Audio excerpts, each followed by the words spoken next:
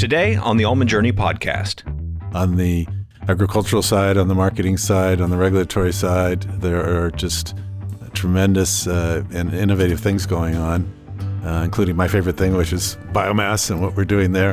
An update on the state of the almond industry with Almond Board of California President and CEO Richard Waycott.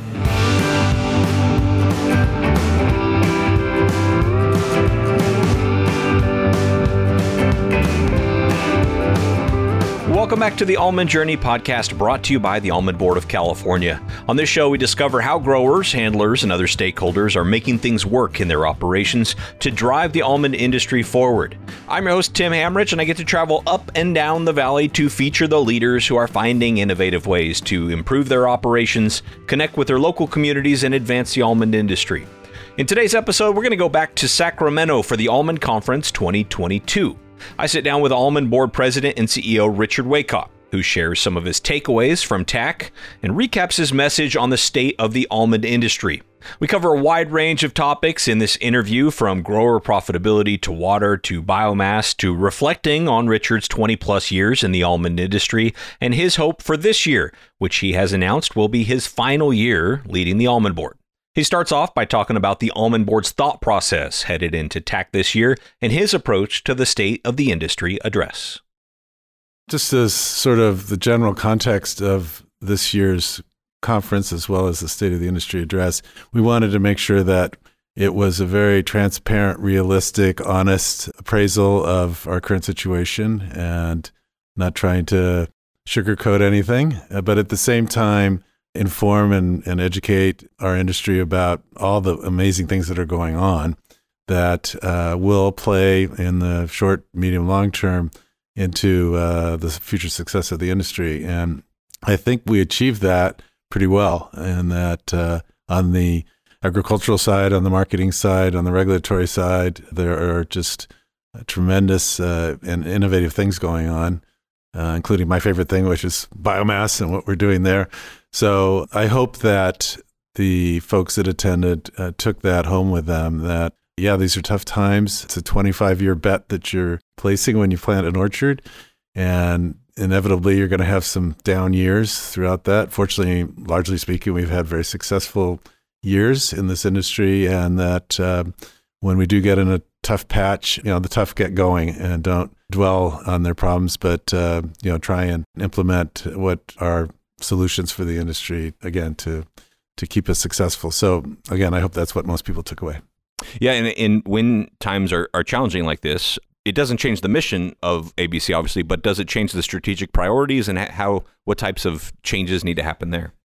Well, I think we're an organization that's 72 years old, and of course we've changed and evolved ourselves like the industry has.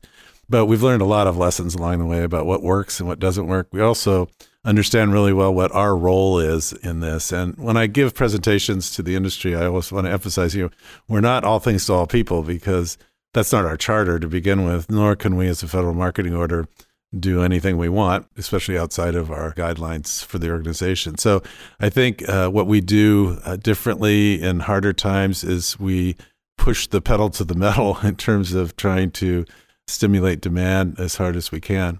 And we're doing that all the time, but as we presented in the State of the Industry address, that we really squeezed that lemon as hard as we could the past couple of years, did some very sort of innovative things with existing promotional programs we have, like March Madness and other things like that. But at the same time, on the marketing side, we entered into the partnership with Marvel Studios. It was the first time we've done something like that.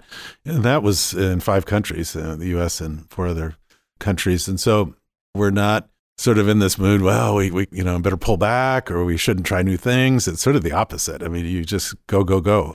And hopefully that's, our contribution on the market development side, on the demand creation side, that will lead the industry back to, better pricing.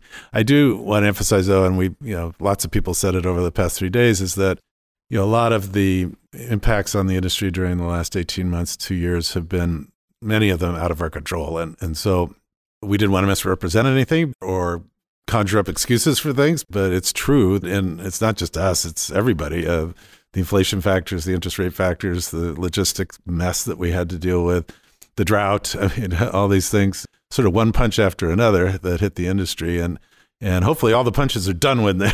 Yes, now it's time to heal and get back to running the race that we like to run. So that's what we tried to impart again in our message. Yeah, and I don't know if this is just my sense and the people that I talk to, but I've noticed even though the challenges haven't gone away from last year here to this year, the optimism seems to be rising. It just seems like this undertone of like, we're not going to sugarcoat the problems, but there's reasons to be optimistic. Well, I do think, and again, I mentioned that at the beginning, that we wanted to really strike the right tone with this conference. I would say in many years, it's all go, go, go and love and happiness. Right now, it's, you still want to hug the person, but it's not that you're going to say that things are great all around, because they're not.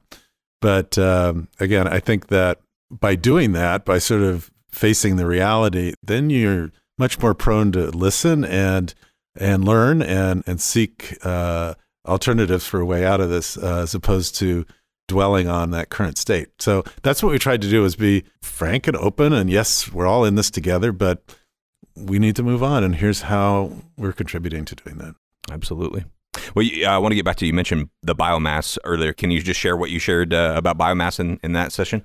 Well, this is sort of a favorite topic of mine, just because it was probably, 6 years ago or so at this conference, we really broached the topic of biomass for the first time in certainly in a new way. As you know, our hulls almost entirely go to the dairy cattle feed industry. We, do different things with our shells, but 70% of what we produce in an orchard, we never looked at that with a different viewpoint in terms of, wow, that's a lot of biomass. What could that become? What might be alternative uses for this? So we started investing in different areas of possibility with both the hulls and the shells in terms of what's in them and what could be extracted from them, or what could they be converted into. And again, there's a whole gamut of things that we've discovered that are possible. We also have investigated, and this was one of the presentations yesterday, in feed for other industries like poultry. So we sort of branched out in sort of more traditional industries that use our biomass, and then completely new ones, including yesterday, which is sort of the talk of the town a little bit, which was hulls for humans. And that's taking the hull and making basically a powder or flour out of it. Very high fiber, lots of sugar. And it's sort of, as our chief scientific officer, Josette Lewis, always says, it's sort of the fleshy peach part that we eat of a peach is really what the hull is. So we've been able to make some beverages out of that, which I think really have some promise. I tasted them the first time around and I go, oh, this still needs a lot of work. But I think now we're at a point where it's really sort of very interestingly viable from my standpoint. And then another product that the Matson Company out of San Francisco helped us develop was an energy bar type, which is super high in fiber, lower carbs, lower calories, more protein than, for instance, a Cliff Bar has. So we're seeing certain things like that. That's just opening up this whole potentially to add more value to our biomass, which in the whole equation of things really makes a lot of sense in the long run. We've sort of hung all the costs of the business on the kernel, which is 30% of what we produce, and then sort of sold off the rest of it without any pricing authority or anything. It's just sort of, what can we sell it for? And we'll take it. So now, maybe we can be more in the driver's seat on that and really create more value there to keep our price of kernels, viable for customers and consumers, and then, provide more revenue to the industry through the biomass. So yeah.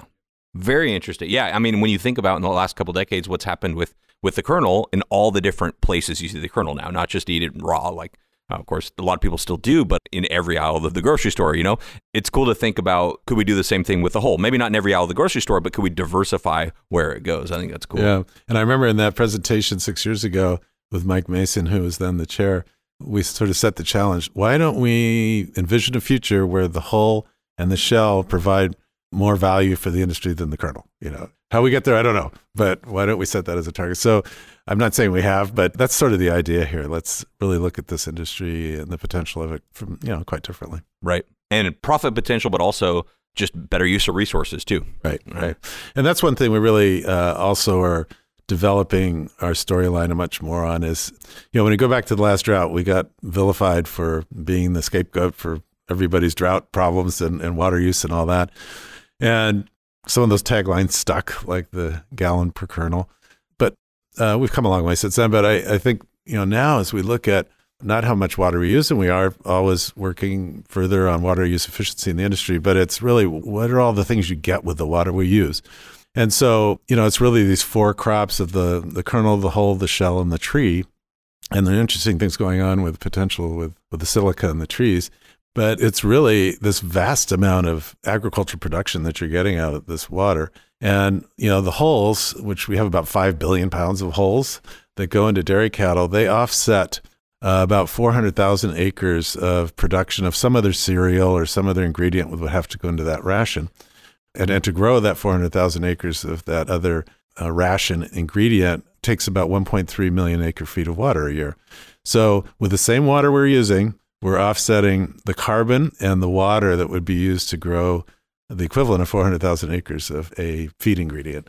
So then you go, wow, well, that's amazing. And, there are other benefits from, again, this biomass that aren't just maybe new product applications, but it's what they do to offset other things that would otherwise have to be produced. So pretty interesting story. And so we're going to try and educate people about, what do we do with the water we use, not necessarily how much water we use. And that's a good story too. But I think this will be a more interesting one for consumers. Very interesting. Yeah. The fact that, no matter what food you're producing, it's going to require water. And this is going to so many different types of foods was really a great story. The other one is food waste in the supply chain, in the home, in the refrigerator, in the restaurants and food service and all that. And, obviously, again, the four products we produce all go to useful purposes today and hopefully better purposes even in the future.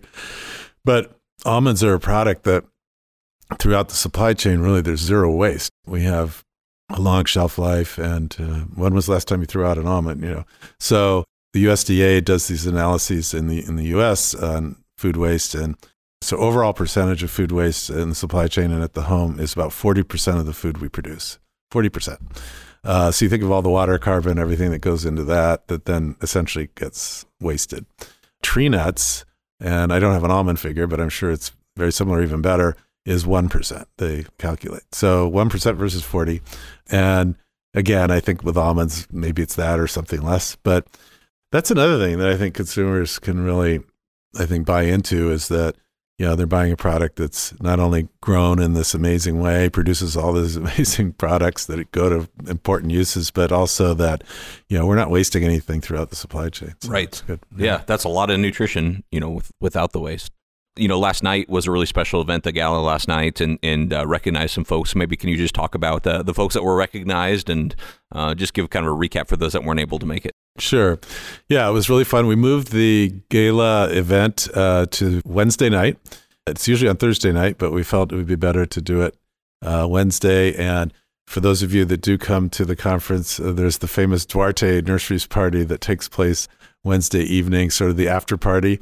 And so we talked to John Duarte and said, we want to do this Wednesday night, but what we'll do is we'll go from 6 to 9 and then people can be very happy coming over to your party after that. So that's what happened last night. But as part of the proceedings last night, we recognized 3 industry individuals.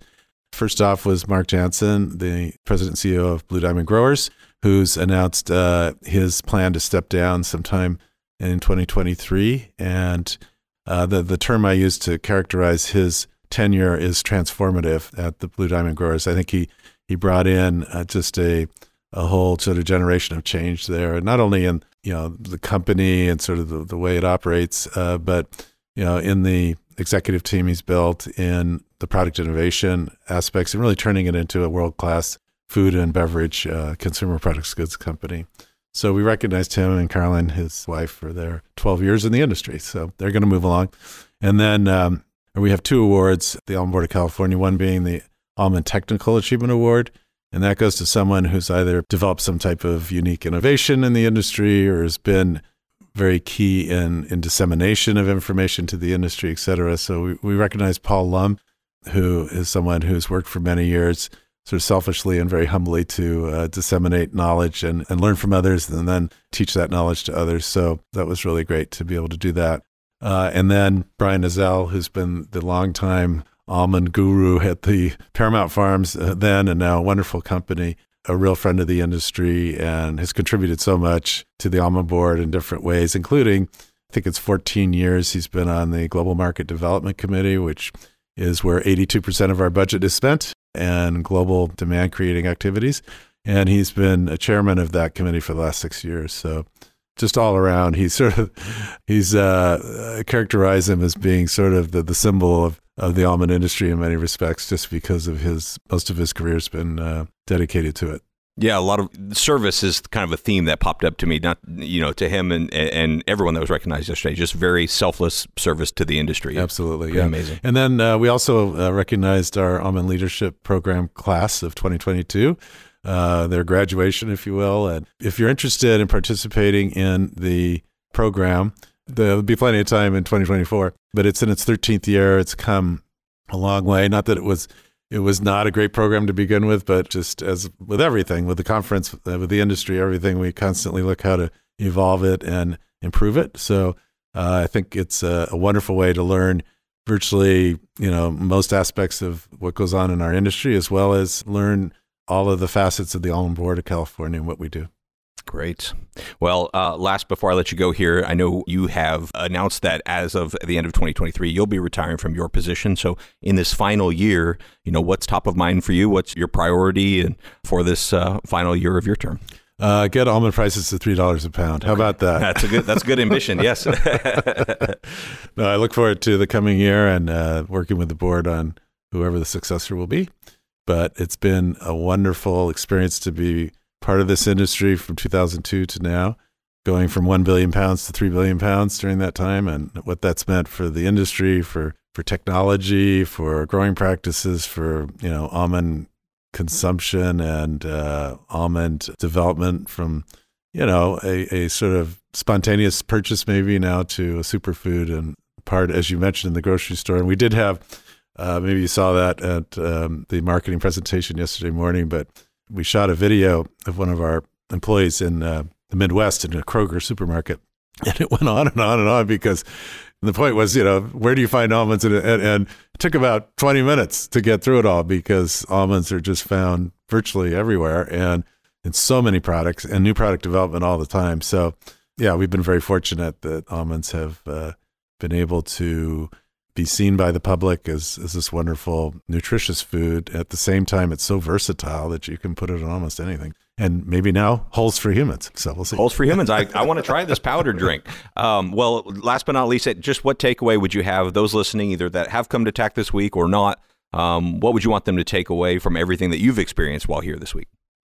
Yeah, well, as you mentioned, a sense of optimism, and I think the camaraderie. We did, as the final part of our State of the Industry presentation on Tuesday, we played a tape from an interview that I think you did with Jim Jasper.